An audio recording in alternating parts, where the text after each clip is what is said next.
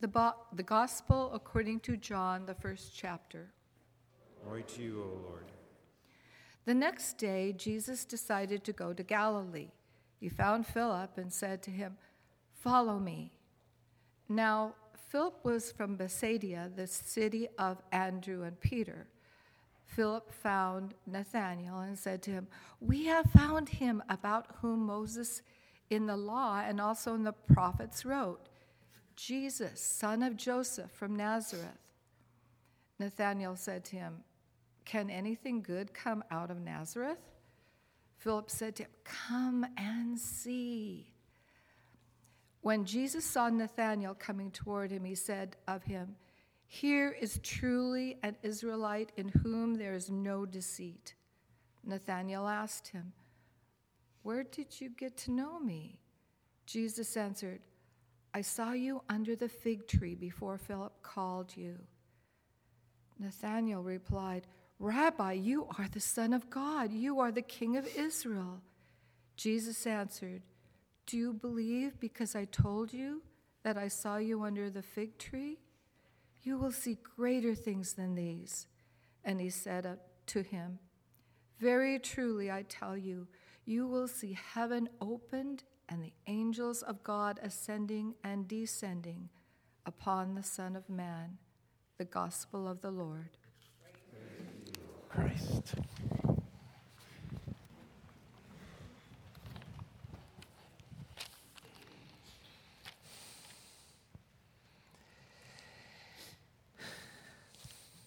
Let us pray. Gracious God, give us your Spirit that your word do its work today in our lives. Let it continue to shape us and give us faith and indeed call us to follow you. In Jesus' name, amen. Well, we hear a lot of calling today. The call of Samuel, the call of the Apostle Paul to be stewards of the gospel, the call of the disciples. And here tomorrow we celebrate Martin Luther King Jr. Day and think about all the calls of amazing people throughout the church and history. So, what about your call? When you think about a call today, sorry, I know this is a little hokey, but we got to be contextual. When we think of a call, we think of these babies. And thank goodness we have caller ID. Because when you get this one, no answer, right? Do you answer those? I hope not. It's important that we know who's calling and why. Because when we get this one, we usually press that red button. So it is important that we know who is calling. And I wonder if you've got a sense in the faith of your baptism that Jesus called you and continues to do so. This is a powerful thought to think that with all the billions of people in the world and to think about all the things in life that ultimately you received a call from Jesus. And so we look at what's he up to? What do we see in the call of the disciples? Maybe that'll share something with us about what we're called to do. Now, let's just look at some verbs. When Jesus calls his disciples, we often think about what we're supposed to do immediately. But his call, look at, he decides, he finds, he finds Nathanael, he speaks, he sees Philip under the fig tree, he answers. Jesus is very active in this call and in this story, and he's doing the work. Of course, we want to make ourselves the focus a lot of times.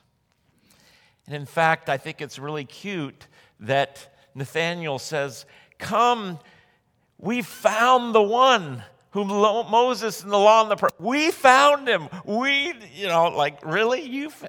No, actually, he found you.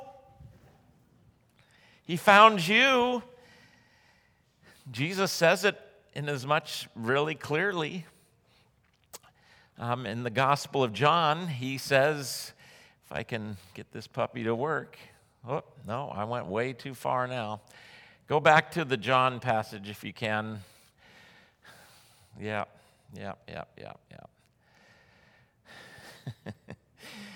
We're there we go. No. Further. Okay. Anyway, I'll just tell you what it says. So, in the Gospel of John, Jesus says, I chose you. You didn't choose me. So think about all the verbs, and Jesus is at work. He's the actor, and he's claiming us. He's electing us. He's choosing us. And we want to think about our call immediately like we've got to decide, and we've got to respond, and we've got to go to the invitation. There's some truth to that, but let's start with how active Jesus is. And even today, as you're hearing his word, he's choosing you. He's electing you. I'm not looking forward to this election year, not even in the littlest bit.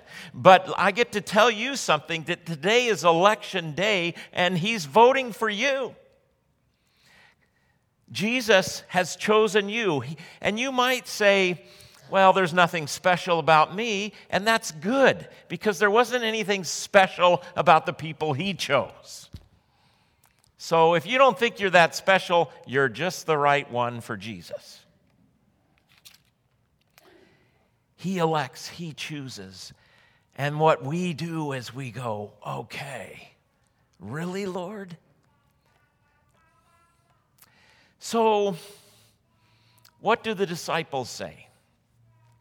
They say some amazing things. The first thing that they say, even before what we heard today, John the Baptist says, behold the Lamb of God, which, now that's pretty right on, the Lamb of God who takes away the sin of the world. But then Nathanael is found by Jesus, and then he says that Jesus is the one that Moses and the law had prophesied. And certainly Jesus is that. He is the one that is talked about. So he's this prophet that the people were expecting. Well, Philip, when he sees Jesus finally, after he's, offended that Jesus doesn't have the right pedigree, he says, wow, you are the Son of God. Right on. The King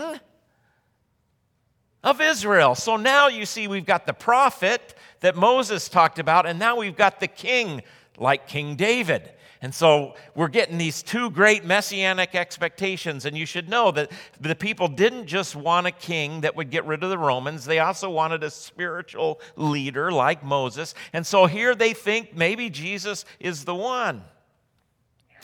But then Jesus says something quite amazing. He says that, you say that because I saw you under the fig tree, but let me tell you this. Truly I say to you, you will see heaven opened and the angels of God ascending and descending on the Son of Man. Okay, that is as clear as milk, right? I mean, you now completely understand what's going on. But if we do just a little bit of help here, this is going to be really cool for you. Well, first, the term Son of Man. That comes from Daniel 7.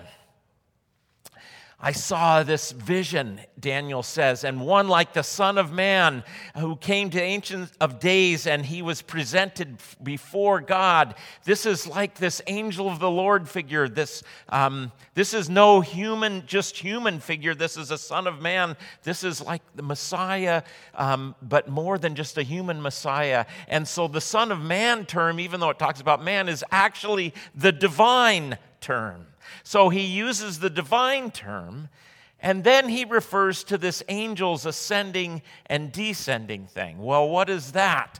That goes back to, remember, Jacob's dream and Jacob's ladder? He has this dream where he sees this ladder and the angels are ascending and descending on it. And where is the Lord? The Lord stood above it, or actually in the Hebrew it could be in the midst of it. So look what Jesus is doing here. I mean, this is really exciting. He brings up the Son of Man,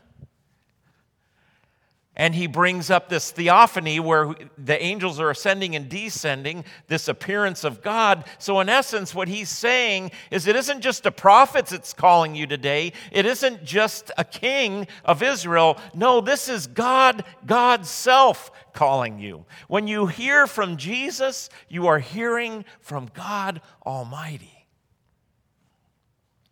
Are you going to pick up the call now? I mean, just think.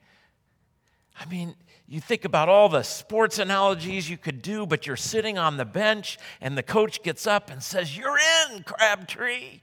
You're in."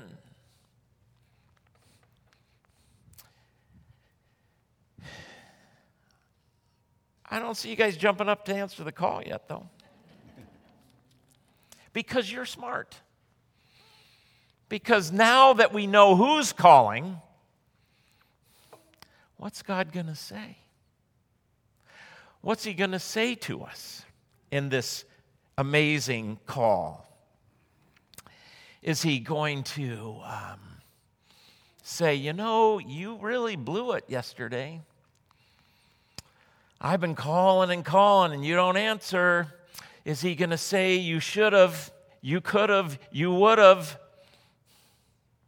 you better, you must? Is he going to point out all the mistakes and kind of give us a good, correction? If that's what's going to happen, I'm not sure I want to pick up that call. And now I've got to do a little footnote. Because most people in the world think that's what Christianity is rules and regulations, do's and don'ts. And that's what the church is about, is propagating those. And they may be good do's and don'ts, but that's what the church is. And a lot of people think, well, you know what? I'm a pretty good person. Why do I need to go to church and just get more of that? Because I'm doing the best I can. You see, that's what they think the church is. That's what they think the call of God is just a law, a rule. This is what now I want you to do. But actually, Jesus' call in our lives is so much more than that. And the church is here to give you that call. And what's on the other side of that call, the voice, is like we've been talking about now for a number of weeks, is not a voice of judgment. Maybe it's there first, but what then comes flooding into us is, you're my child. I've chosen you. I've redeemed you. I've called you by your name. I want you on my team. I love you. That's what the voice is. And that's what we are here to get today. And that's what we've been put on this earth to do, is to give people that word of forgiveness and grace in Christ Jesus. To give people the word that, you know what, we are all going to die, but death has lost its sting because Jesus won the victory over death. And now he wants to give that to all people, to everyone. I mean, whether it's sub-freezing temperatures or not. He would love to have every spot in this pew and out there into the parking lot filled, so that I, because you have commissioned me to do this, could tell them about what God did in Jesus. That's why you get up in the morning. That's why you come to this meal, so you just get that back into your soul and your heart, because the world is going to snatch it away. A lot of you don't need to be here to be a good person in the world's standards. In fact, as I know most of you, you're probably doing just fine. But I want to tell you today that God wants to make you completely whole and right in Christ Jesus. His word is peace and grace to you. Know that today. Believe that. That's the call, is to believe this promise. A quick story to finish. In my first parish, I had a little bit of a car accident. Somebody had ran a stop sign and hit me, and I was kind of banged up, and so I needed massage therapy, and all of that. And there was a family in our congregation that had kind of a health thing, and they had, massages and stuff. So I was going to go there and, get worked on. And I showed up one day, and this family had a little girl. She was like in first grade. And she was excited to see me, and I said, "Hi, how's it going?" And then the attendant, had me go back into the room, and I got all undressed, ready for my massage, and got set up. But unbeknownst to me, she went and found her mom, who was also working in the back, and said, Mom, come and see. She said, What? God is here. And she said, "Well, of course, I know God is here, honey. He's always here with us."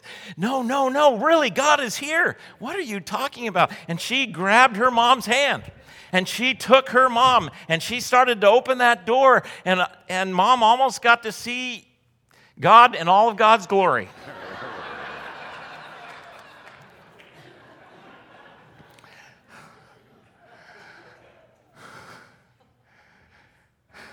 Come and see God. Come and see, not me. Come and see God in all of God's glory in Christ Jesus. Hear that call. And that call is I love you. I forgive you. Be my child. Cling to that promise. Come and see. So I don't know. I think we could probably be like that little girl. Come and see. Look what we have been given in Christ. Amen.